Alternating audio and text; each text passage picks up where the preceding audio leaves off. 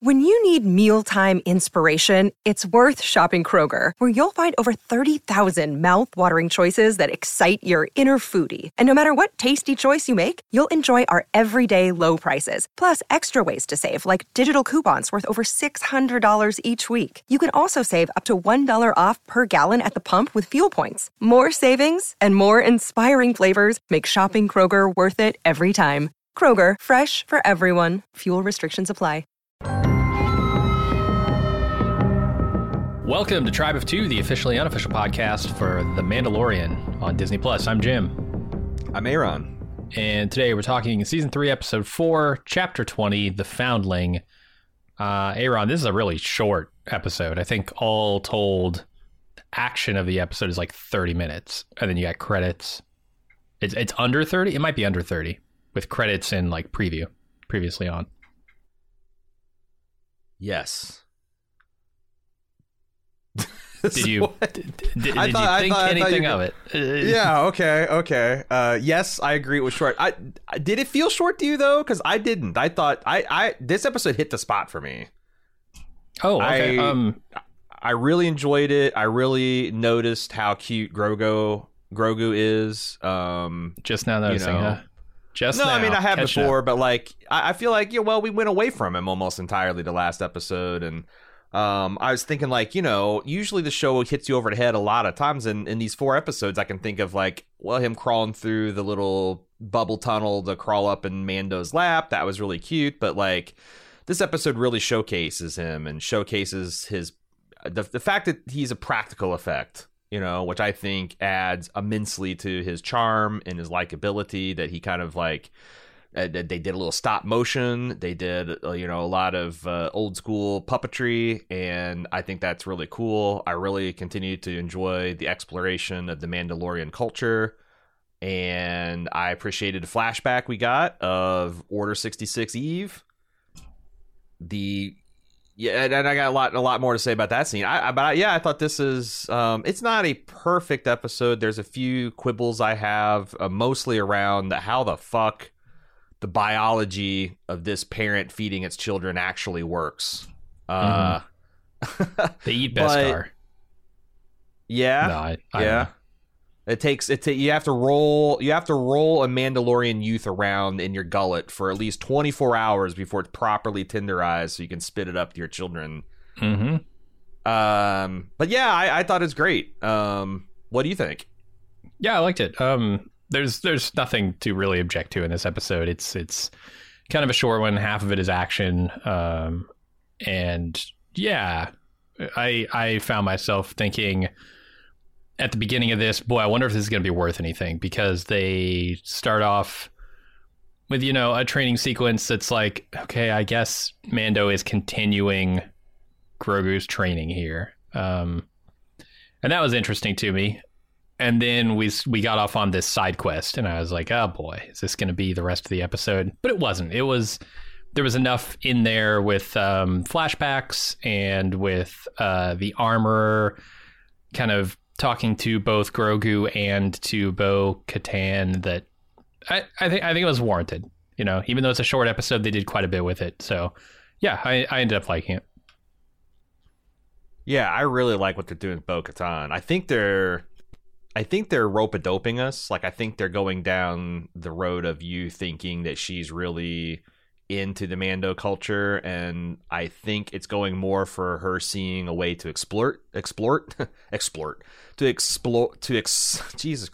simultaneously explore and exploit the Mandalorian culture. But I don't know. It's hard to. It's honestly hard to tell. Boy, this is a human problem. Hard to tell the true believers from the grifters. Totally. From the cynics. So, but I kind of feel like that's where they're going with her, and I think it's also fascinating that once you put the helmet on Katie Sackhoff, she's much more inscrutable. Like, you can't see whether she's smirking or frowning or whatever. You just have this impassive face listening to Mando, listening to the rest of the tribe, listening to the armorer, and I think it does a good job of making her a lot more mysterious. So, like, these are all the speculations. I mean, I don't have anything to judge by other than how she's emoting through the armor. So I think that's kind of been interesting too. Yeah, I think they've done a good job of telling me kind of what she's thinking even through the armor. The other thing about this whole scenario that kind of squicks me out a little bit is how do you tell the good cults from the bad cults? And if this wasn't the Mandalorians, if this were some other unknown cult, we might be a lot more skeptical about what's going on here, right? Yeah. I don't think this is a good cult. Okay. At all. Yeah. I mean, I find it hard to imagine any cult that's good because of the nature of cults. But like, yeah, I think there's a tendency here to go like, oh, she's returning to the old ways. That's great. I don't know if that's totally true. I don't know if it is great, but we'll see. We'll see. Should we get into the episode? Yeah, I just want to point out one thing that doesn't go anywhere else. Did you know that this Carl Weathers directed this episode? I saw that, yeah. I think that's pretty cool. I wondered if this was kind of like, oh, he's starting off late in life, but he's been directing TV for over 20 years. And he's really worked his way. Like, I think his first directorial debut was for this old She-Ra live action. Do you remember when the Kevin Sorbo and... I don't remember She-Ra, no.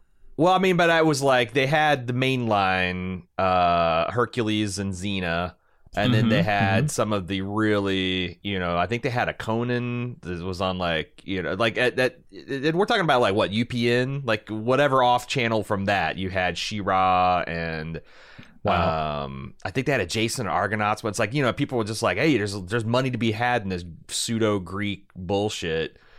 Pseudo Greek god bullshit. But yeah, he started that and he's just like kind of been working his way up and done, I think he had 70 directorial credits to his name. So I think he did a great job.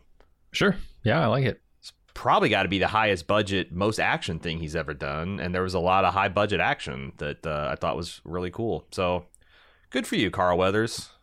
Yeah, it's definitely pretty high profile. So that's cool. All right, let's get into the recap. We start off with the Mando's training as Bo-Katan looks on. Grogu watches crabs on the beach, and then Din inserts him into the Mando training program here, and Grogu fights a kid. And he gets hit with 2 of the 3 darts that you need to win the match before using his force powers to score 3 hits at a time. This is apparently legal. You can apparently just fire all 3 darts. I have in my notes what in the Quidditch is happening here, because I felt like they established that this is a system where, like in any kind of martial arts where you go and engage, you score a point, the judge awards it, and then you reset and you do it again. And Grogu just like fucking gets to golden snitch and just hit them with like that kid surely could have done that at any point. Yeah, I don't know if he's like playing with Grogu, like, oh, this kid's gonna be so easy to beat, I might as well just shoot him one at a time, really humiliate him or what. But yeah, why didn't the other kid do that? Seems silly. But I mean, like, it could go to like Mando is saying. I did like that where the kid's like, this, he's too small, he doesn't this. Although I want to say to this little shit, I just saw you get your fucking helmet 2 episodes ago. All right. And you can walk and talk and form complete sentences. How dare you ask where this baby's helmet is, you son of a bitch? Anyway, yeah, I didn't like him talking down to Baby Yoda. I mean, he made the classic Star Wars mistake of judging someone by their size. Exactly. Classic. That's like, yeah, I love that. Mando's, well, then perhaps this lesson's not for you, or perhaps this lesson is meant for you. Which would have been hilarious if the kid did just hit Yoda or Baby Yoda 3 times in the chest, because he could have been like, yeah, what do you think about that, Chrome Dome?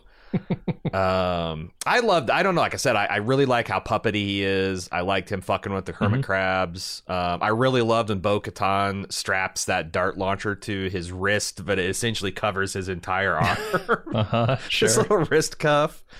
They don't make Grogu-sized wrist darts. They don't ought make them. to. I bet the armor, I see. Where are you at with Grogu actually getting fitted full head to toe in Mandalorian armor? Boy, we're a far sight from that. I think it's going to be like we talked about, like, what does a Grogu helmet look like? Where do the ears go? All that stuff. Like, I think it's going to be kind of ridiculous if it ever happens. So I kind of expect it not to happen. I saw some people, like Joe Robinson, our buddy over at The Ringer, was saying, stop putting the baby in armor after this episode, because it's obviously the more he gets armored up, the more danger he's going to be in. And, you know, there's a whole child soldier thing. But sure. And the less cute he is, right? I mean, I don't know. It's those big eyes. You can't cover that face. I think he's going to be... Well, first of all, I do think that they are going to... They're going to find a way to unhelmet the majority of the Mandalorians. I think there's going to be a synthesis, because, yeah, there's no fucking way you're going to cover Baby Yoda's entire head all the time. But him waddling around in full Mandalorian armor with, like, some kind of helmet that, you know, either covers his ears, or I hope, like, exposes his ears, or maybe even, like, works his ears in some kind of horn motif. Oh, I'm actually really looking forward to that. I think that's going to be fucking cool. I think he needs to get everything but the helmet, and then he, like, puts on Dad's helmet and waddles around, because that'll be even funnier. Like, his tiny body in a giant Mando helmet, that'd be great.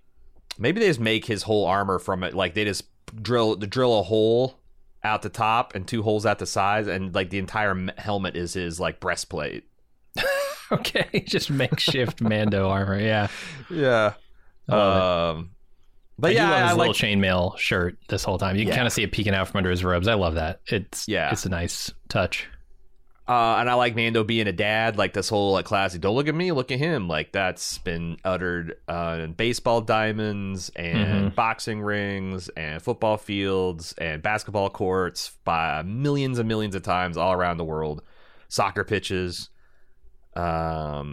And I also like the don't speak unless one knows. I like getting all these kind of, like, Ferengi rules of acquisition, like little bits of the creed that, you know, and how you find out that this kid that got shined on by Grogu, his dad, turns out that this Paz guy echoes it back to him, like his dad's, like, you know, as his son's walking off, you know, disappointed, he's, like, you know, making sure the lesson sinks in. I don't know, it's it's a tough society, but it does seem like the parents love their kids, which is, and I guess these are all adoptive children. I assume they're all foundlings, but I don't know. I'm trying to think if I thought there was something in the first season about the Mandalorian saying something about how romantic entanglements and stuff work in these clans, but I don't know. Maybe they reproduce solely by just getting foundlings, in which case, you know, I thought that was pretty moving that this guy is, like, so attached to his just like it's just like we understand Mando being attached to Grogu, right? Yeah, it does really make me wonder why they don't have any variation in helmets, if that's the case. Like, they've never had a Twi'lek, or an Ithorian, or, like, even a Mon Calamarian, like somebody whose helmet won't fit if it's standard shaped. They've never had anyone like that, if these are all foundlings? Surely not, because, like, it seems like what they treat as foundlings, as we'll see in this episode, is pretty broad, you know? So, like, you'd have to have some kind of way to accommodate that. But you're right, yeah. We've never seen it. We've never seen it. Super humanoid, anyway, cult so far. Mm-hmm. Do not remove your helmet. We'll be right back. Another day is here, and you're ready for it. What to wear? Check. Breakfast, lunch, and dinner? Check. Planning for what's next and how to save for it? That's where Bank of America can help. For your financial to-dos, Bank of America has experts ready to help get you closer to your goals. Get started at one of our local financial centers or 24/7 in our mobile banking app. Find a location near you at bankofamerica.com/talktous. What would you like the power to do? Mobile banking requires downloading the app and is only available for select devices. Message and data rates may apply. Bank of America N.A., member FDIC. This is the way. Back to the podcast. Here's more Tribe of Two. All right, a dragon comes out of the sky, grabs the kid that Grogu was fighting, and takes him away. Din and several other Mandos follow it, but they run out of fuel and have to land. And then Bo speeds past overhead in her ship, following the dragon. And she returns and says, I know where the dragon is. And then they decide, we're going to take Bo, Mando, and what they're calling the Shriek Hawk training team, including Paz Vizsla, to go after the boy. Yeah, and it's all makes a lot more sense, or it's interesting on subsequent rewatches. This, they reveal Paz Vizsla to be this foundling's or just child's father. Mm-hmm.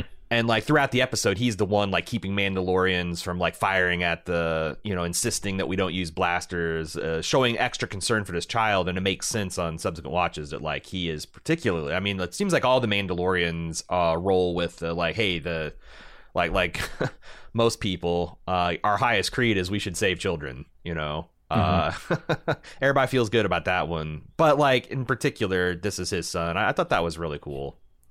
Yeah, it seems hard to believe that firing a blaster at a target that big would result in accidentally hitting the child, but that's a chance. There's a chance, I suppose. Especially if it's like it's swallowed. So like anything that you like, he's inside the monster. So where is a safe part to shoot him? Like center mass? No. Head? What if he's long? I don't know. He's not inside the monster until later. Right. Oh, I thought he just got up and got like. Did he? I thought he got picked up by. Oh, right. He got picked up by the claws. Okay. Yeah. I don't know. I'd shoot at it, but then I'd probably have to deal with Paz. He's not your foundling. Be fun. I know. You're failing the Solomon test here. I'll just say it went off, man. I don't know what happened. My blaster just went off. Yeah, so did my flamethrower and my wrist rockets. And I wouldn't want to be on the other side of Paz Vizsla, man. This dude is fucking huge. He has got a foundation that you like. His like everything. He's just in a unit, but like especially below the fucking belt, he is like fucking massive thick. Boba Fett is what this guy is. Not in the PHAT. He is caked up. He's got thighs like Mando's entire chest. It's like this guy looks like thighs like what? Looks like a Titan from Destiny, down to the butt towel he's wearing. Which I can only assume is modesty, because like all the other Mandalorians couldn't stop staring. He's like, the armor is like, Paz, I must conceal your cake because it's distracting all the students. They're not paying attention to their studies. All they can do is look at it. We must drape it. We must drape it with cloth. They tried to put him in standard Mandalorian butt plate armor, but it just wouldn't fit. Like they only have one size, like helmets, and he's just got too much going on. I don't have a spherical mold bubbly enough for your butt, Paz. You're going to have to make do with the butt towel. Yeah. It's his one weakness. Anyway, while Mando's away, the armor invites Grogu to begin working on becoming a Mandalorian. And she shows him the Forge and tells him of its importance to the Mandalorian culture. All about it, revealing weaknesses. And then this is when Grogu flashes back. Do you want to go through all of this right now, or do you want to talk about the first part? I thought all the armor talk was cool. It confused me at first because like there's this dawning horror on Grogu's face, and I'm like, what is going on? Like, why is he scared of her hammering all the shit he's seen? But like, it's revealed that he's having this kind of repressed memories that we initially saw him trying to work through with Master Luke last season. Well, no, fuck me, it wasn't last season. It was in Book of Boba, right?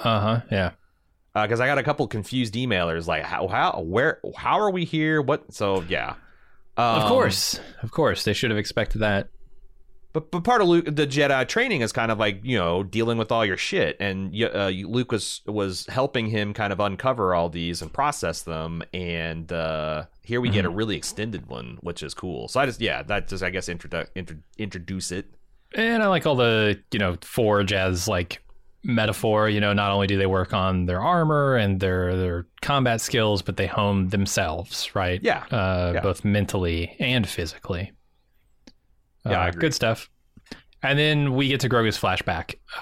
It's like you said, it is when the Order 66 stuff happened, and we're back at I think the Jedi Temple there in Coruscant.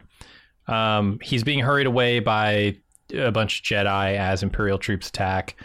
He's put on a speeder bike by one of the Jedi, Kelleran, and they flee the troops. Though, and then fly through traffic on Coruscant. They manage to lose the troopers. Grogu's taken off-world in a ship by Kelleran. And then we come back to the armor, and she forges Grogu a rondelle with the Mando symbol on it. Do you recognize the Jedi Master Kelleran? I was going to make a lot of jokes in this scene about how Jar Jar Binks shows up and says, Misa got to get this baby out of here. I decided not to, because I think Ahmed Best is like, this might be his redemption tour.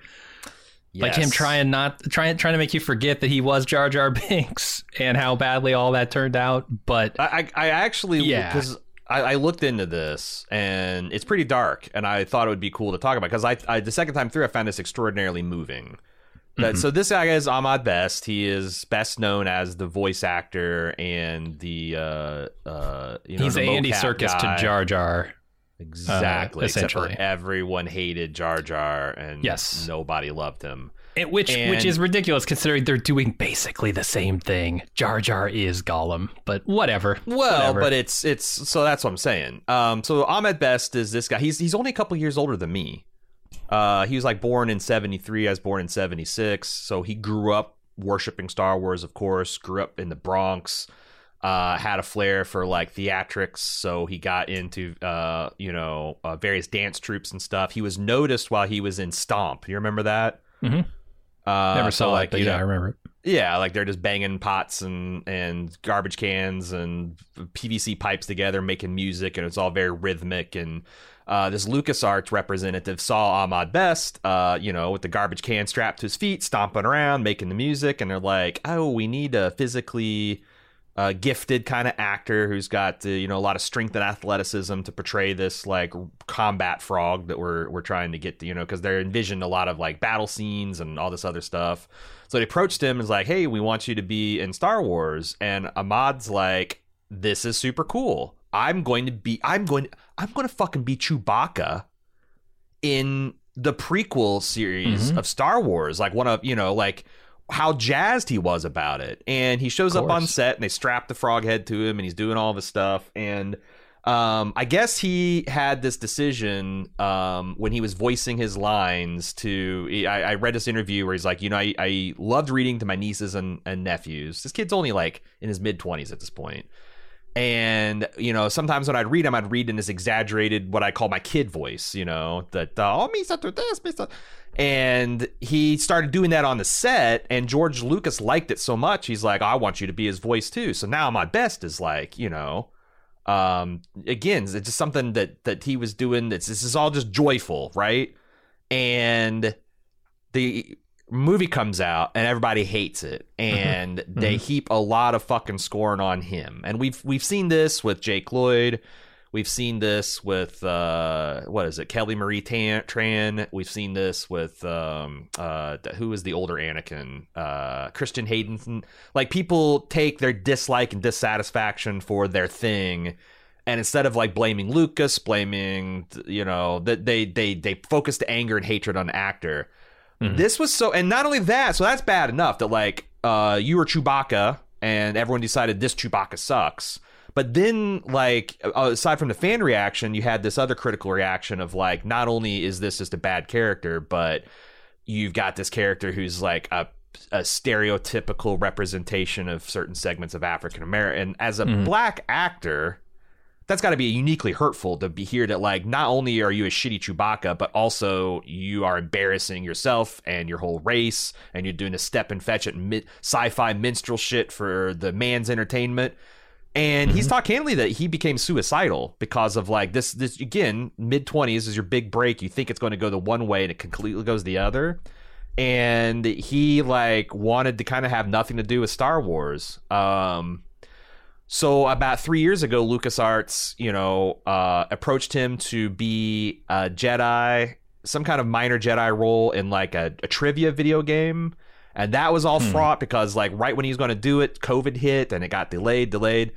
I think this is a really nice touch to put Ahmed Best in this badass Jedi Master who single-handedly saves Baby Yoda's ass against overwhelming odds. Like you said, the redemption tour, I think I just think it's super cool. I got kind of like emotional when I was reading his statements about it and how much it meant to him.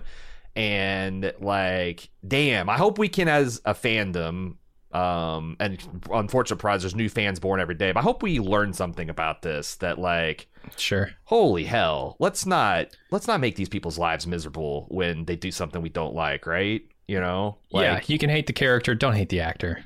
The world would not be better if Ahmed Best had like offed himself or become a heroin addict because of how hundreds of thousands of people, how mean they were about this thing to him. So I don't know. I just thought it was really moving, and I got a real kick out of seeing this guy just kick so much ass. He was super cool. Yeah, I wish it was a bigger part. I wish that it was something that could be an ongoing part. That to me would be the real redemption, because Jar Jar wasn't in one scene. Jar Jar wasn't in a flashback. Jar Jar has made much more of a mark on Star Wars than this Kelleran character. I don't know what's happening in like some of the other series. Maybe they're going to have him as an ongoing character.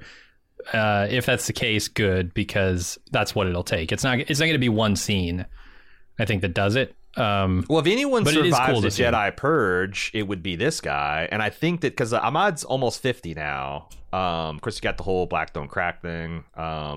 But they could. I think he looked plausibly in his early 30s. It would be very easy for him to come back, I think, with some gray, like, you know, gray in his beard and hair, and maybe a little less makeup and de-aging, and he could play. Because we know various Jedi Masters did survive the Purge, and this guy, one of the lone survivors of Coruscant, with the only... But yeah, I didn't even like the little touches, like, you know, that there's like this one loyalist Naboo guard that prepared a starship to get all the younglings away, and they could only get the one, and without hesitation, I don't know, I get all choked up when people do crazy shit for kids. But like, these guys just like in a snap decision, like decide to lay down their lives and die so this guy can escape with his kid. I don't know. I thought it's pretty cool. No, it is cool. I like the chase. I like pretty much everything about this scene. They got to use the tallest mountain on Coruscant again. They crash land on that plaza. Oh, did they? I missed that. Yeah. Is that when he's like skittering around on the ground there? Okay. On the speeder bike, yeah. Yeah. Cool. Yeah, it's a pretty exciting scene. Good piece of action. Probably the best bit of action. I don't know. It was good Jedi. It's good toss-up, Jedi. you know, it's this or the dragon, but I like this a lot. Just good Jedi v Clone Troopers. And then, you know, back in the present, Baby Yoda processing all this. I like, you know, the Mudhorn sigil returning, because this goes back to our pod. They are a tribe of two, you know. And I like them reinforcing that. I thought was really cool. And she says you're going to grow in this Rondel. Not as much as you'd think. Yeah. You give him 900 years, he might add another 6 inches. And a couple pounds, but like, nah, he's really not. He's really not going to. I mean, he's 50 years old. It's he's getting up there anyway. Well, see, okay. There's the other question. I went back and forth between the scene of him in hyperspace, because that's how it ends, and then him. I think they're suggesting that he is actually aging normally now that he's like out of stasis, because wasn't his whole deal is he was in stasis for a lot of time. I think you're right. Yeah. So when he's 50, I think he's like, it's not that like it takes Yoda's species this much time to get to maturity. I thought I noticed that his head is a little less smooth, a little hairier in the present day than it was in that flashback. It could be my imagination. Right. I'm curious at what other people think, Mando at baldmove.com. But like, I wonder if he is going to start aging. Because the other thing, I don't know, we mentioned this, Baby Yoda started to speak. Like when Bo-Katan and Mando told themselves this is the way in the previous episode, and they in the background, Grogu's going just making these kind of squeaky noises. If you pay attention, he is choking out, "This is the way." This is full. If Baby's first words are the slogan of your cult, it's in trouble. The baby is in trouble.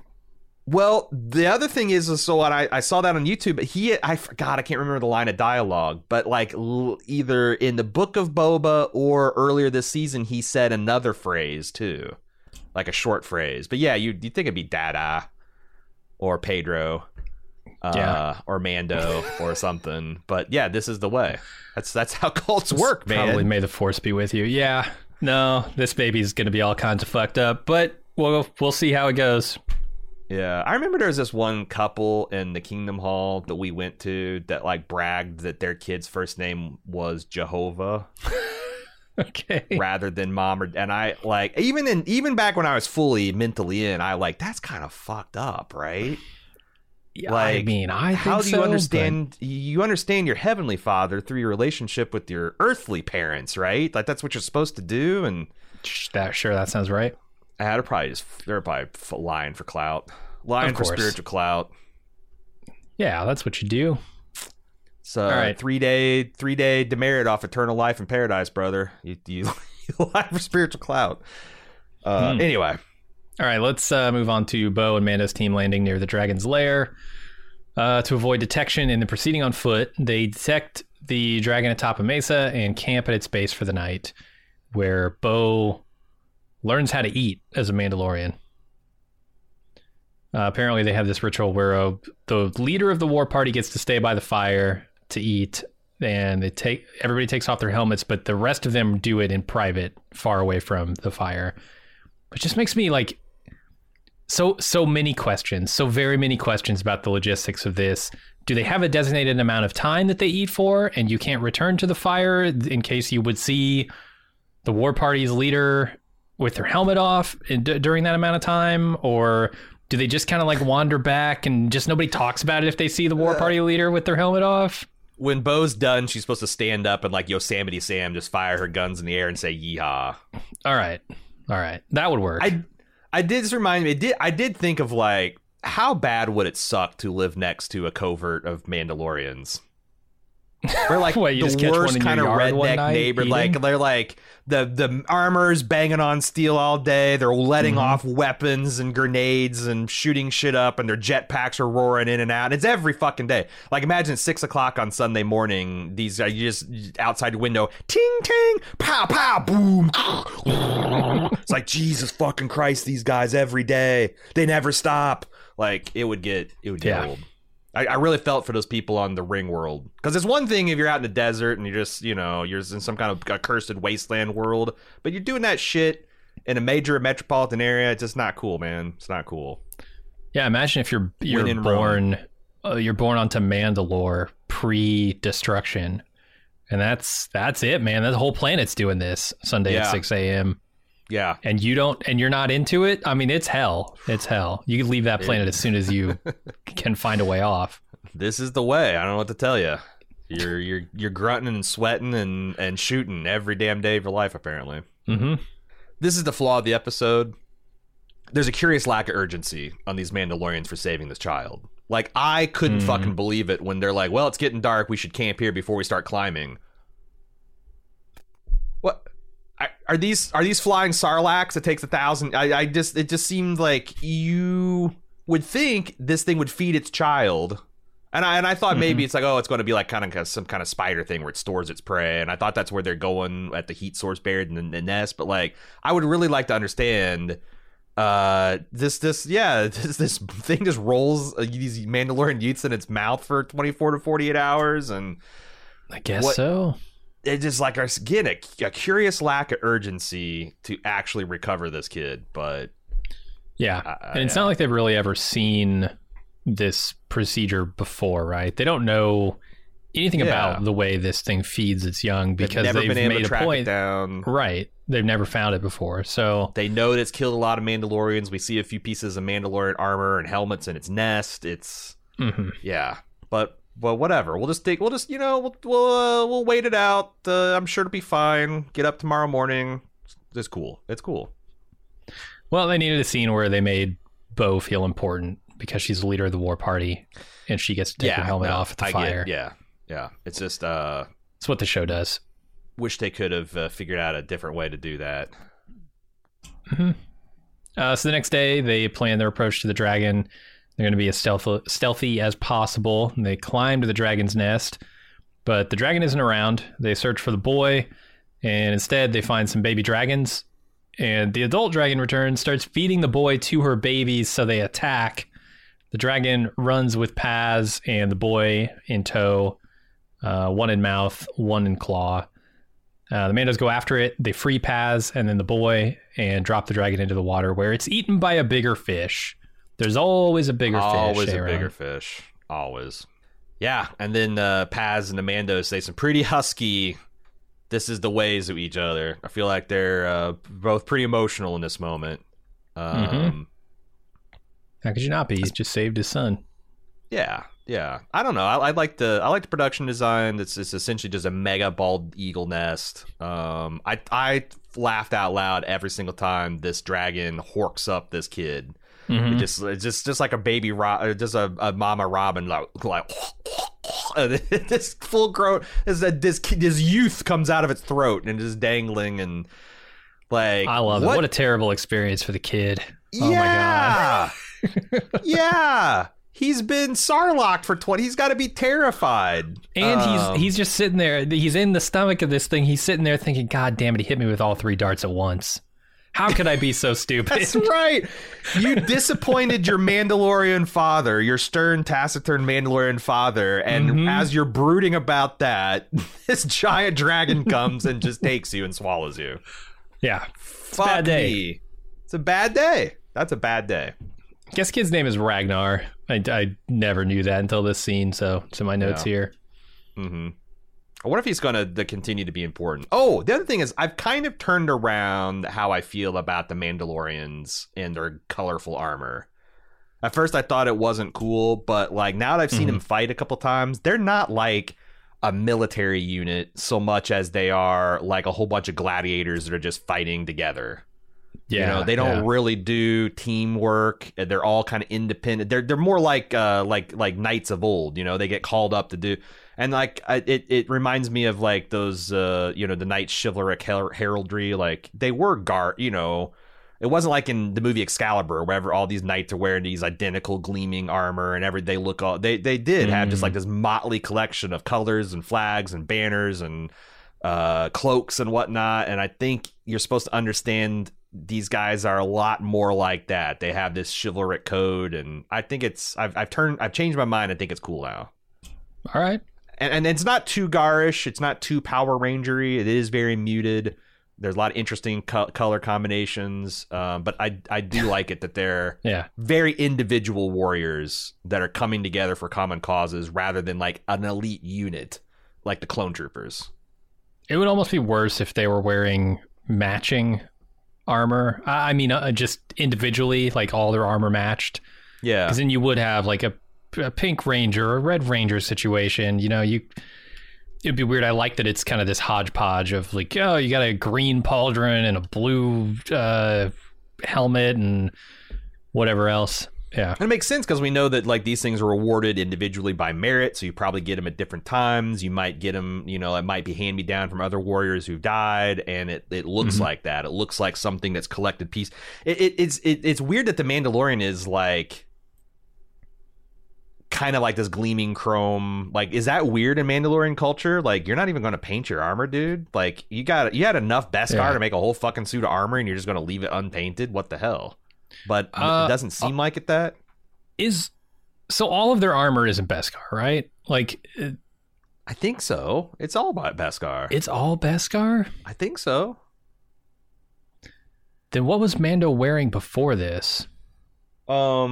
He's like I think you start off with a helmet because the Paz's kid just has the jumpsuit and helmet. And the Mandalorian was like earning his other bits of gear. So he threw away his old helmet when he got the Beskar one? Like, well, I'm assuming he donated to the Foundling Reserve Fund or whatever. See, I was under the impression that this wasn't all Beskar and that these, that these pieces were like, maybe you can't dye Beskar the same way or whatever, because it's a different type of metal. So they got like you get some Mandalorians who are poor or inexperienced have like Durasteel armor or Plasteel armor. That was my headcanon, but I couldn't tell you exactly why. I could be wrong about that. But yeah, I don't know. It's probably more important that you show off his Beskar, if that's the case. Then I do think the Mando is the coolest looking one because he is got that like gleaming chrome. I think that's a fucking super cool look. But I do think it's weird that every other Mando, even like Bo-Katan has like her shit's all painted stuff. She gets a new piece from the armor and it's unpainted, but presumably she's going to repaint that. Oh, that's the other thing. The more we see them armor go to work, we saw her do this a couple episodes ago, but like this isn't just like a plate of armor. There's like intricate circuitry and like technology. Yeah. I wonder, we've made fun of like when the Mandalorian goes running down a hallway drawing fire and like the stormtroopers are shooting, like, man, it's a good thing they're just hitting him in the chest plate and the knee pads. I wonder if you're supposed to understand that these armor also project a field that's similar to like some kind of like force field that's similar to like a chainmail, that you would wear under your armor. So like these big obvious gaps of armor are actually not, it's protected. You have additional protection. It's not as strong as the armor itself, but because else what the fuck is this? I could have sensors and all that other stuff too, but like when she did the Baby Yoda's rondelle, I'm like, well, there's got to be something more to this, because what the hell else is this thing doing? Baby Yoda doesn't even have a helmet to integrate sensors into, so yeah, betting is some kind of passive force field. It could be. I wonder if we'll see that like activated for Baby Yoda, for Grogu. Yeah. Before he gets the rest of his armor. Can it activate before you get the rest of your armor? I don't even know. Anyway, just a little head canon from myself. Yeah. So the team returns to the Mando covert, and Bo-Katan is congratulated by the armor. They reveal that they've brought the baby dragons back to be trained. Yikes. I don't know where they're going to get a helmet the size of these baby dragons, but... Oh, can I mention another possibility? Sure. So you and I, for One Bald Move Christmas, we watched the infamous Star Wars Holiday Special. Yes. The best part of that, it's really not even that great, is the Boba Fett cartoon that happens like in the back third of it. There's like the standalone like 9-minute episode. It's well animated. But Boba Fett rides into battle this like Loch Ness monster looking creature. I wonder if they're trying to backdoor honor that piece of canon by suggesting that the Mandalorians also, like, whenever they slay a giant beast that leaves, like, they raise that vicious beast up to be... I mean, I don't think these things can be full Mandalorians. They're not sentient creatures, but I think it'd be really cool, the idea of like the screaming, what was it, the Canyon Hawk or whatever, if that strike team is going to be riding dragons in the future because of this episode. Yeah, no, I imagine that's probably where they're going. These can be their mounts, because otherwise, like, we've never seen a Mandalorian before or after ride some vast dinosaur beast into battle, but I hope they do that. It'd be cool. You got Boba Fett riding a Rancor. That's pretty cool. Right. This is a thing. Yes, this is a thing that at least Boba Fett does, and Mandalore himself is famous for taming and riding a mythosaur. So, like, get back to your beast riding roots. This is the way. I'm in. That's cool. Mando's on dragons. Why not? Finally, seeing that Bo has lost a pauldron, the armor forges her a new one. Bo requested it have the mythosaur on it. Or, no. Yeah, mythosaur? That's what it is. Bo tells the armor that she saw a real mythosaur on Mandalore, and the armor... I think she's just commending her for her faith here. I don't think she actually believes that she saw a true mythosaur, but she loves that she believes it, right? The armor loves that Bo believes it, because it shows how devoted she is. The armor is super enigmatic, like all these fucking mask-wearing people are, but I got it where I think the armor is pleased either way. Like, either you are... Like, it flatters her worldview that the second you start taking our creed seriously... you either get you get visited by the mythosaur in your dreams as a measure of faith, or if you actually saw, that's even better. Like, I don't think the armor, like, would think that sucked. I think she'd think that's cool. It might be a little bit like, keep walking and see what happens. But like, I gotta be, I don't know. This is, or that to the Mandalorians, their faith is so strong that it should seem real. When she says, but it was real, this is the way. Yeah, if you believe that your vision was real, that's a good thing, right? You're fully bought in. So, yeah. But this is an intentional. This is like Bo-Katan, and I don't even know if I'm going to say this is this is her wrapping herself up in the flag of the Mandalore people. Yeah, the Mandalorian totally. people. I don't know if it is cynical or if it's legit. I'm coming down the side of, she's having an actual conversion here. I know it's happening, but like it's happening really fast, but I think it's genuine. I think what I hope happens is that she sees the good of this cult, you know, and the fact that they help each other. They, instead of tearing each other down and warring with each other, they, you know, take a portion of their proceeds and they make sure they take care of the young ones and their families, and it's all very collective. And it's like there's no hesitation. Like if one of them gets attacked, they all join. Like she's comparing that to her experience of these fractious, fickle, you know, highborn Mandalorians that the ones that left her because she didn't have the Darksaber. Yeah. Right. And I think she's seen the strength of this, like that there's some kind of like commonality and belief and purpose and unity that she admires here. But like, I hope they find a way to like take some of the freedom that they enjoy as enlightened Mandalorians and like return to the roots in terms of solidarity and fraternity and equality and all that, the other stuff.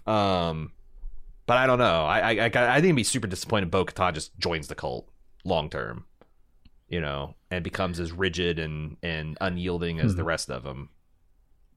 Yeah. I don't know. I am curious to see how it goes, how she synthesizes her feelings from before with what she's learning about this particular covert here. Because who's to say all the coverts are like this, you know? Well, true. And how many of them are? Yeah, like is this like a dying cult? You know, is this is there only one? I don't know, because it seems like there's just so many Mandalorians in this one. I would like at least 100. Maybe. I mean, I would say way more than we've ever seen. At before. least like 50 at the very low side, but yeah, potentially a lot more. I have another meta question for you. Oh boy. Do you think Katie's wearing the armor? No. Or is she taking a little acting vacation like Pedro? Because if you don't know background in this story, is like I've read in many interviews that like Pedro does not wear the armor.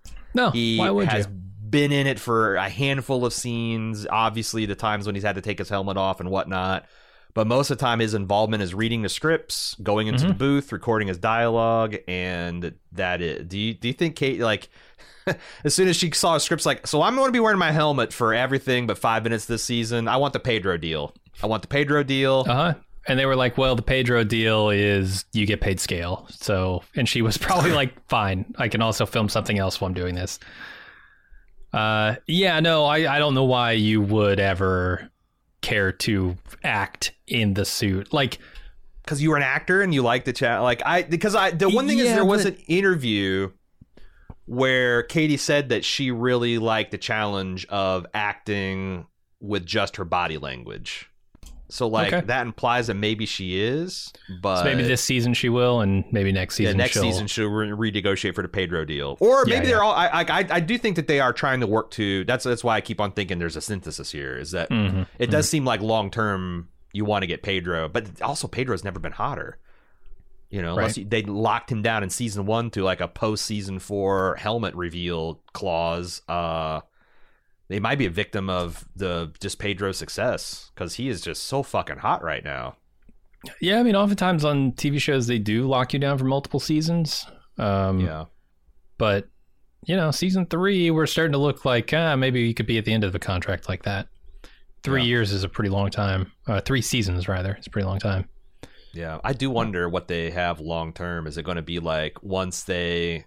Because that's the thing, is like, if you finish a story, The Mandalorian, you'd still maybe have Din Djarin and Grogu, and they could be part of the larger Star Wars universe and have movies and be in the, you know, Ahsoka's story. And like, you don't need to continue to have seasons, but, you know, get them for an episode or 2 commitment. I don't know.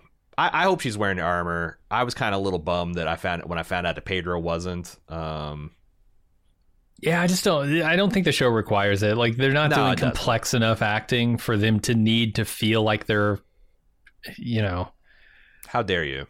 Emoting through the armor. They can literally get in a booth and just record this dialogue in 2 minutes. It's not complex. It's not, difficult for an actor to deliver these lines, especially the way they're acting. They're coaching him or directing him to act. It's not. Mm-hmm.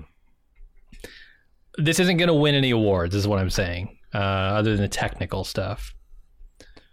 So yeah, just get in the booth for 2 minutes and go film stuff like The Last of Us, where you can actually show off your chops. Do not remove your helmet. We'll be right back.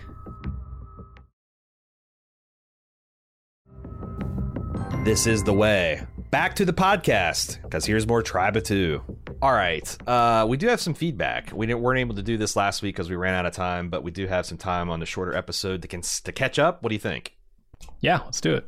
Mando@baldmove.com. First up is Tim. They say in season 1, they make the Beskar seem like it's so valuable that an ingot is worth risking your life on a top tier bounty. Now we find out an irritable spider hobo is hoarding it all.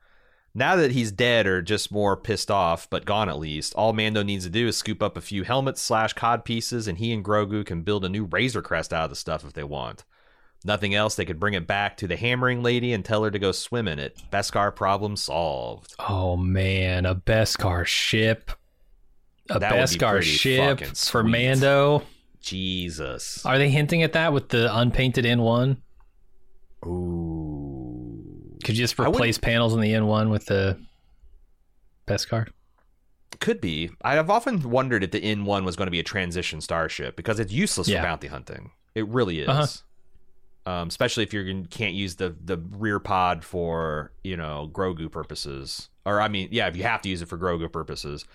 Mm-hmm. So I think, Tim, I don't think this is a plot hole. I think this is a evolution of world building, that like Beskar was scarce because the Empire bombed it, and there is this like myth of Mandalore being destroyed and toxic and haunted and cursed. So they couldn't just go back to the surface. It wasn't just the spider that's guarding it. It's the fact that, their world got devastated, and then the Mandalorians seemed to descended into some kind of like low level civil war amongst themselves. So I do think that, what they're doing is telling stories of like a Mandalorian resurgence, potentially, that they're going to come back like the Jedi did. Yeah, it's strange to me that no Mandalorian has ever gone back to Mandalore to see what could be salvaged there. But I think that when the mine shut down and Beskar has become precious. It could also be that the mines were nearly exhausted, so there still isn't, like, there might be bits and scraps of metal and armor here and there, but like, because maybe that's what the spider's doing. He's harvesting these like leftover scraps of metal, but like there's not like enough for like wide scale. But I don't know. They've never really said that in lore, and you think Bo-Katan would know that as the Mandalorian king's daughter. The other thing I wondered if there's like an Iron Price situation like we had with the Greyjoys, the Iron Islanders in the Game of Thrones, where it's like Beskar to scavenge is not like you maybe you can contribute it to the youngling pool, but like it seems dishonorable. You have to win something in combat or by completing a mission. You have to earn it. You can't just like go and dig it up out of the ground. Sure, like the Darksaber. Yeah, I wonder if they're hinting at that. But anyway, Christine says Disney Plus now has a section where it has the top 10 episodes of Clone Wars and Rebels that specifically has the episodes that pertain to the Mandalorian. So Disney's doing a smart thing, which is they've got all this universe-spanning content. They're starting to curate individual episodes and arcs that they think you need to get the background of the stuff and appreciate it. I also didn't watch all the cartoons. My husband did, so he'd normally just fill in all the gaps for me. But after this last week's episode, I saw that little section in Disney Plus and decided to check it out. And I'm glad I did. It gave me so much more color and context. There's actually some super cool stuff with Garth Maul killing Bo-Katan's sister with the Darksaber in front of Obi-Wan. And it was just cool to see what the planet looked like before it was destroyed. As someone who is like, do I need to watch all that? I can say that it was worth it. Though thought it might help since you guys don't seem to know much about the background and your breakdowns. No offense. Sometimes you guys make me laugh when you're just guessing about things. One last thing, the Mandalore is a title specifically for the ruler of Mandalore. So the people on the whole are called Mandalorians, not Mandalore, even though the planet itself is called Mandalore. Well, that fucking makes a lot of sense. At this point, 3 seasons in, I think part of the charm of our podcast is that we haven't watched the cartoons, and we are a bunch of Gen X, older millennial dads and uncles that are just like, we hate the prequels, we hate the sequels, we're thoroughly disenchanted with most modern Star Wars, we like the Mando and we like the Ando, and everything else can go Fando itself, right? So yeah, I at this point I'm like, I don't care if Mickey Mouse comes with a Beskar briefcase handcuffed to his wrist with only the seconds of animation that I need, with the core dialogue. I don't care. I like discovering it through everyone's feedback, and I like ignoring the shit that seems stupid to me. I like that. Yeah. And apparently thousands of other people do too, because I kind of wondered in season 3 if like, is anyone to come back to, because we just like shit on Boba Fett so much, but here people are. So maybe to listen to despite, but despite turns to like, that turns to love, then obsession, and then it goes to what? I don't know. It's pretty. You'll probably want to stop before you get obsession. Yeah. Restraining orders branches out into that after a while. I was gonna say pain and suffering, but yeah. I like to get the restraining order in place before the pain and suffering starts. Fair. No offense to Yoda. The restraining bolts. I am a big fan of the idea, if you want me to know something, put it on screen in the show I'm watching. Don't rely on me to have seen something else. And on the Marvel side, they do this pretty well. I just watched Ant-Man and the Wasp Quantumania. Felt like I knew basically everything I needed to know for that, and I have not seen either of the other Ant-Man movies. Here in Star Wars, I think they have colossally flopped on that with the Book of Boba Fett Mando stuff. And then, Clone Wars and all of that stuff that ties in. I just don't think I should be required to go watch a different show to understand the show I'm watching. And I don't think it's impossible to like understand, the Bo-Katans of the Mando without all that stuff.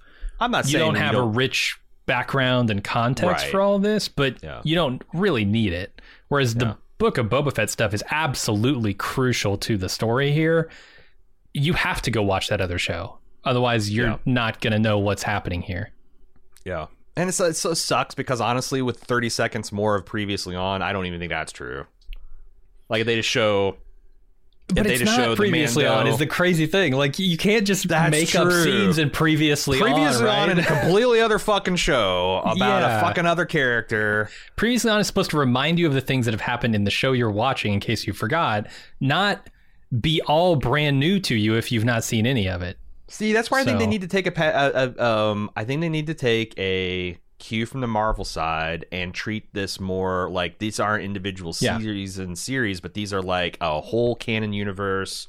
And they really need, like, I think they should just do the comic style footnotes occasionally. Like, there should just be something on the thing that flies across as like, see Book of Boba Fett, Return of Mandalorian for more, see WandaVision episode 3, season 3 episode 7 for more. Like, they just it works really well in comic books, and there's precedent on the Marvel side. Star Wars had comic books too. They did the same thing. Just do a little subtitle that says, for more information, see this. Well, obviously, if it bothered me to not be as informed as I could be here on the podcast, I would have watched them by now. So apparently it doesn't. Yeah, and I know, but the other thing is, like, if it's like the people that really bothers, like, would probably be insufferable on the podcast. And there's tons of the other thing is, like, we don't get screeners for this. Like, a lot of the people that do the exhaustive breakdown. Here's a dirty little secret for a lot of your favorite. Well, no, I won't attack anybody, but I do know a lot of people that suggest that they are experts at this shit. literally are watching screeners and desperately doing internet searches because no one fucking knows all this stuff, you know.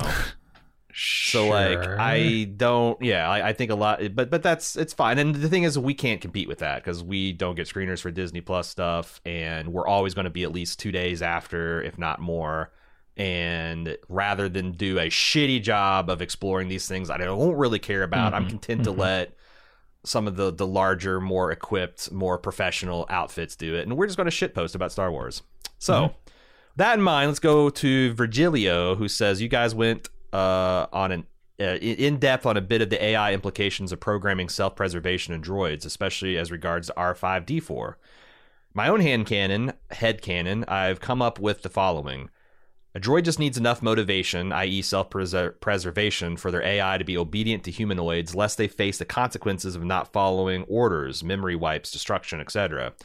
But it must be a delicate balance that they can easily get out of whack. A droid motivated too much by self-preservation is paralyzed by its fear of its own demise. With too little motivation, won't care if they live or die.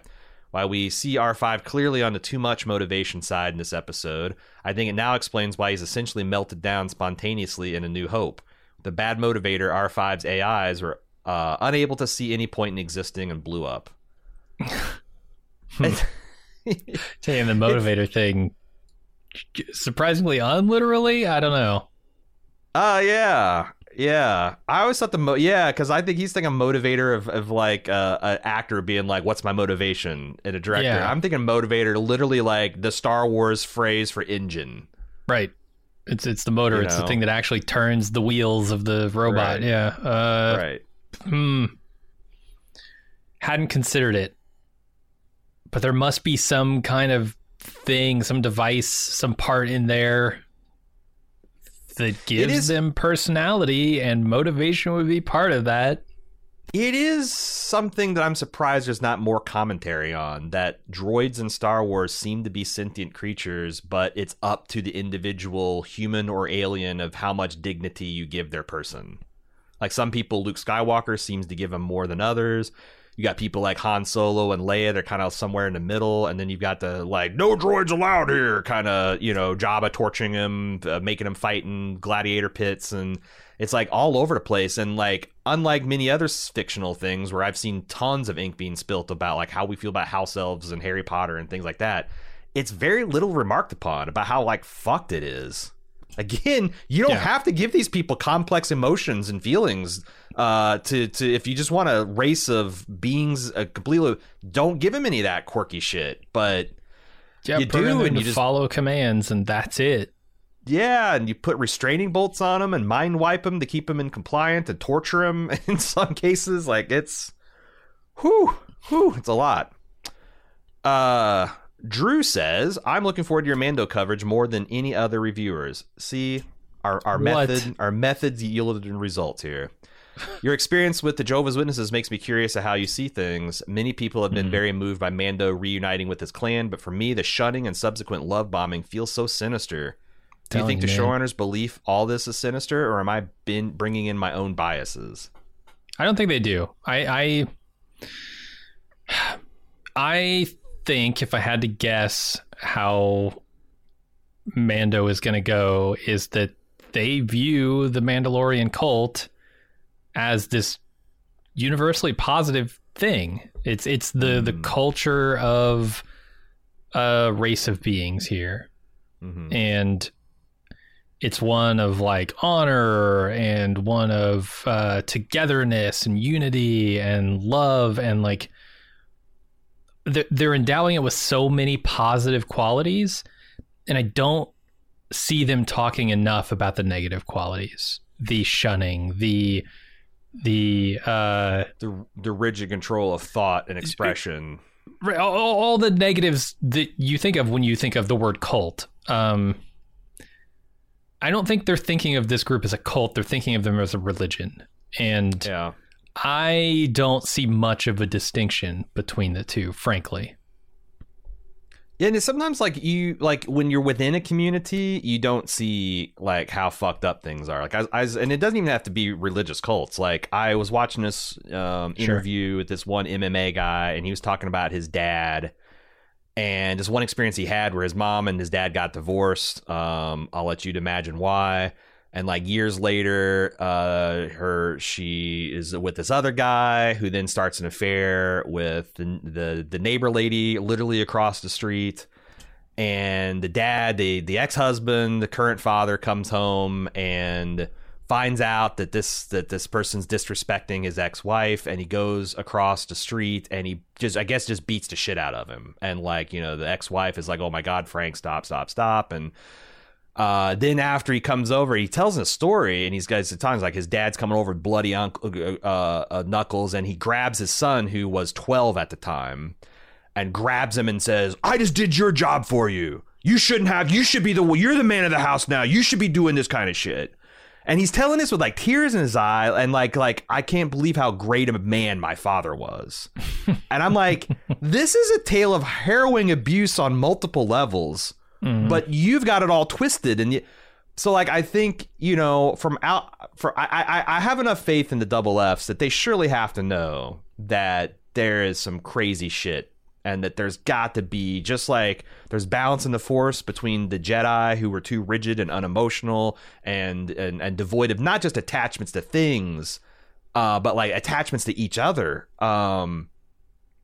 And the Sith, who are cruel and selfish and power hungry. There's a balance between that. There's like both sides are crazy. Surely he sees that there's a balance between the people that don't respect community and culture and the solidarity and stuff that the Mandalorian cult has, versus the Mandalorian cult itself, which is this rigid hierarchical that demands total obedience and a total conformity of thought. Surely they understand that. Maybe I hope so, because what I see happening right now is I see this singularity that is the Mandalorians gathering up all the goodwill in this show. Mando himself, the hero of the story, the protagonist, is going to great lengths to become part of the cult again. Because he believes this is the way. This is the way is the slogan that everyone uses to say, like, I mean, even amongst the fandom, right? I think like this is a blind spot for the fandom as well. Everybody walks around repeating "this is the way" as if this is some honorable good thing to do, to brainwash yourself with slogans of cults. The bad guys are very clearly bad guys in this show. The cult is winning people over. I see all the goodwill gathering and being sucked up into the Mandalorians here. I don't know if maybe they're like preparing for a big surprise, like where, all along we've been tricking you into thinking the Mandalorians are the best. Turns out they're not the best. They're flawed like anybody else, right? And maybe even worse so.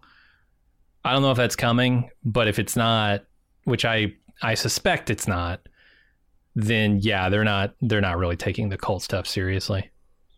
What's really funny is when we were talking about it, you mentioned "This Is the Way" is like, I forgot there is a song in the JW hymn book called "This Is the Way." Oh Jesus, yeah. And it uses that phrase like 16 times to reinforce the different tenets of the witness. Like, oh damn, why? Yeah, sometimes like it's been so long that I forget. Like, Jesus, we're in a no shit cult, dude. Yeah. Anyway. Matt from Canada says, to answer one of your questions, the Night Owls are a Filoni creation from the Clone Wars. It's not something that's introduced here. It's the name of the unit Bo-Katan led before the Purge of Mandalore. If she has any personal allies remaining, they would still presumably be Night Owls. I also love that they spell it Nite. All right. Like the old Watchmen hero. Sure. or a person that stays up too late. These, to speculate on the dehumanizing numbers used for the former Imperials. Ah, yes. My thought was this allows the amnesty seekers to fully break with their tainted identities. Dr. Pershing goes into program. Scientist L52 is rehabilitated. When this is deemed complete, they give him a new identity, clear of any association with his past, other than perhaps sealed records of all this that the Republic keeps in case of recidivism, and send him on his way. Not sure it's supported by anything in the text of the show, but it's a logical reason to do it if it's not just them taking revenge on Imperials. Yeah. Don't they let him give this speech as Dr. Pershing? I thought so too. That seems to be at odds with this theory, but like, I mean, it's just like I think it still makes the New Republic seem sinister because I just like anytime you strip away a person's name and give them a number, like that has never been seen as like a positive thing. No, it's dehumanizing, right? Right, and usually it's intended to be so. Kind of like a brainwashing thing too, you know, to begin. I mean, it can be positive. Like if I'm not saying like you convert to certain religions, you might get a new name. You know, if you attain achievement in a particular society, you might get names and titles and stuff, and that's different than someone taking your name away and giving and imposing it on you, right? So I don't know. I thought it's intended to show that the New Republic is a little fucked up. Like that's what I got from that episode. That there are elements in the New Republic that are kind of sick. Ross says, I just would like to offer a contrarian opinion on why the mind wipe machine might have a power dial. There are many species in the universe that form part of the New Republic, so an argument could be made that based on a species' anatomy, a human may need only a 1 to function therapeutically, but a Mon Calamari might need to jack the machine up to 10 to meet their needs. We're probably just providing plot cover for a show that hasn't earned it, especially since the current turned red, which seemed to indicate that, this is bad. Well, it could know that it's got a human in its right. It calibrates it. So I do like that because they even mentioned that like some minds are stronger than others in terms of some species. Who the fuck was was Watto? Their species. Oh, I don't remember the flying slave driver in Tatooine. Junkyard, he mentioned that his species, the mind tricks don't work on them. Now I don't know if that was just his bravado. It seemed not to work, or it seemed to not work though. So that makes a lot of sense. I didn't even think in terms of like, you might need to crank it up to get through to Ithorian or. Makes sense. They're just heads are different size. You got to get to penetrate to the therapeutic level. Erin says, I just watched episode 3 last night and didn't really enjoy it. I wasn't sure why. After listening to your podcast, I think my main issue is with Dr. Pershing stuff. It felt completely disjointed for what's happening with Din Djarin, and while I agreed that everything with the Doctor was compelling, I felt like a completely different show. It left me with so many questions about the comms officer that I don't really care what happens to Jin and the group next. I just want to stay on Coruscant. Maybe that feeling is what the writers want, but it feels wrong that in a show called The Mandalorian stuff is honestly the least interesting part of it now. I feel like the showrunners are writing themselves in a corner, but only time will tell. This is just a Disney Plusification more than anything. Yeah. This is their MO. They're going to cram 4 different shows into one show. Sometimes it's just parts of other shows that they've already got going, and they're going to cram them into this other show because it fits in the schedule and they feel like it. They needed they had all this pre-production done on Cara Dune, New Republic Ranger, and that muscle woman kind of went off the deep end in popular political thought. So they're like, fuck, we need another muscle woman to make into a New Republic Ranger. Katie O'Brien, here you go. And we're just going to jumpstart it. I honestly feel that's exactly what's happening. They are wanting to do something big with Katie O'Brien. They probably do have a lot of like plans around the New Republic, because they built all those on-ramps into these marshals and the New Republic police force that's like overmatched in the Outer Rim, and you need something like the Fenris Rangers in Star Trek. They're trying to get something like that off the ground, and then they lost their star. So do you just give up, or do you find another star? And just like the Book of Boba, like that's a thin show, and then you take 2.5 episodes or a stealth Mandalorian season. I agree with you. I think it sucks. I think it's stupid. It's incredibly stupid, but they're doing it. They're doing it over and over. Yeah, it's another example of just them shoehorning an entirely different show into the one you're watching so they can spin off something else. They can have another property for you to watch and get you more invested in the platform, And it's not, I'm not even going to say it's totally disconnected, because this guy served with Gideon. That clearly they're going to do something with Gideon, I imagine. But they killed this guy. So now you got this communication. Yeah, like I said, I imagine it will go somewhere that does connect loosely eventually, but it is a flaw with these Disney Plus things that they kind of expect you to watch all of them, and because of that, they don't expect you to go like, oh fuck, or go on. They expect you to get excited that like, oh, where's this going to go? And I'm going to go on to my favorite Star Wars forum. I'm going to speculate about what and this person was actually introduced in this comic book, and oh, they actually have a 4-arc thing of. So now Felonious. Felonious. Dave Felonious, Darth Felonious has taken a time to make a decade of fucking cartoons, and he's going to shove it down me and Jim's throat, whether we like it or not, in the fullness of time. Yeah, I mean, it feels like they're trying to do the Marvelification of Star Wars, right? And I don't mean that from like the movies and TV shows. What I mean is the comics. Like they're trying to turn Star Wars into those comics that are weirdly interconnected, and they want you to read them all, right? The more issues they can get you to buy, the more shows they can get you to watch.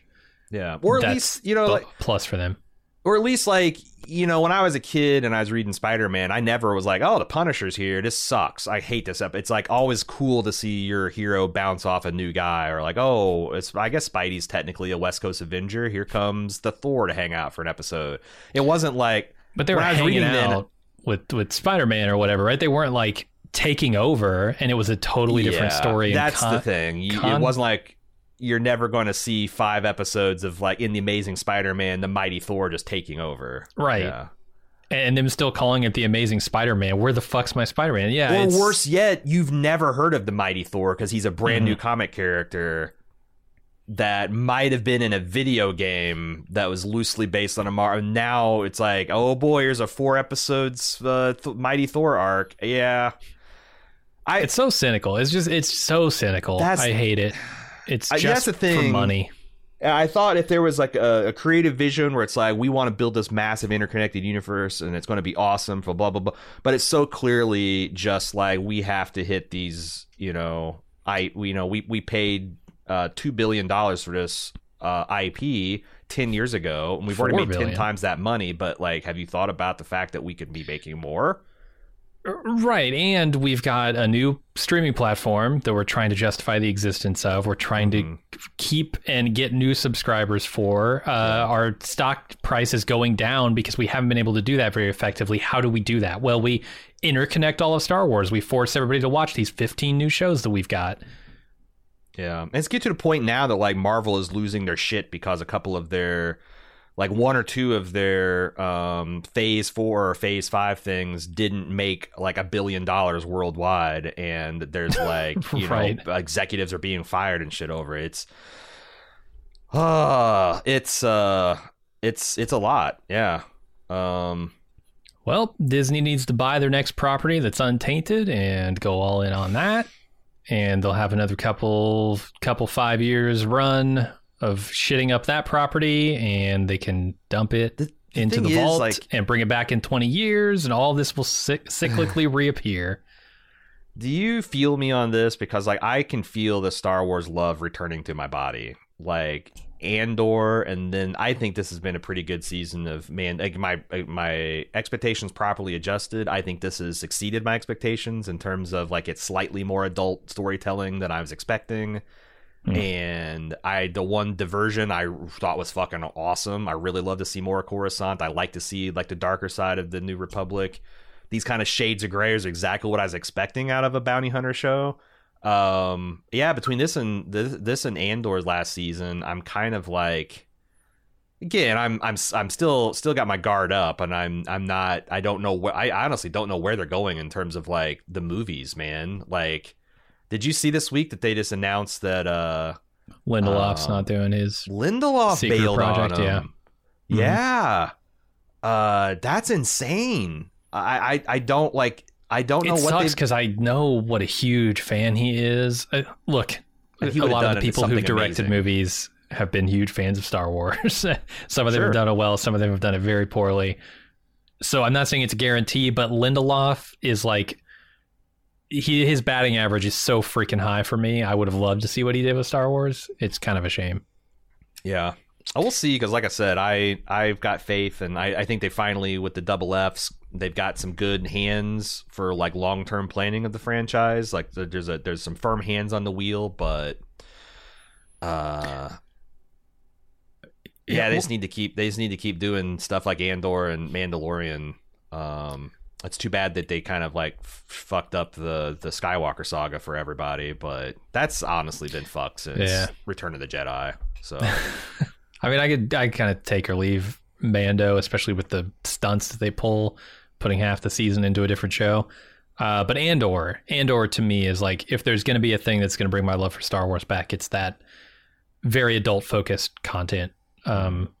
Speak to me like I'm the 40-year-old that I am, who's been in love with Star Wars his entire childhood and early 20s. And now I've grown up, and I want to hear these stories. I don't want it to be Baby Grogu's and shit like that all the time. I think that's the one brilliant thing. Well, there's a lot of brilliant things that J.K. Rowling did with Harry Potter, and say what you will about J.K. today, and I could say a lot.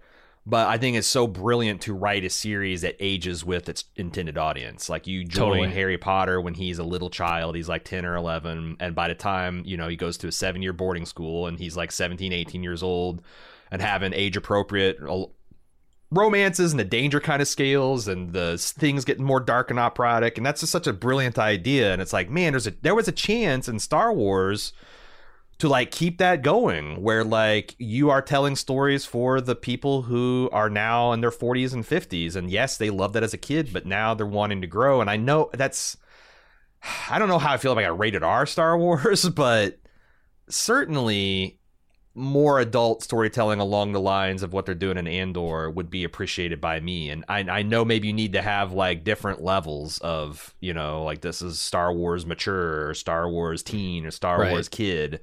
But like, I would really prefer them to do something like that rather than just, well, Star Wars has always been for children, so we're just going to pitch it at that level, because that means Star Wars is not for me as an adult.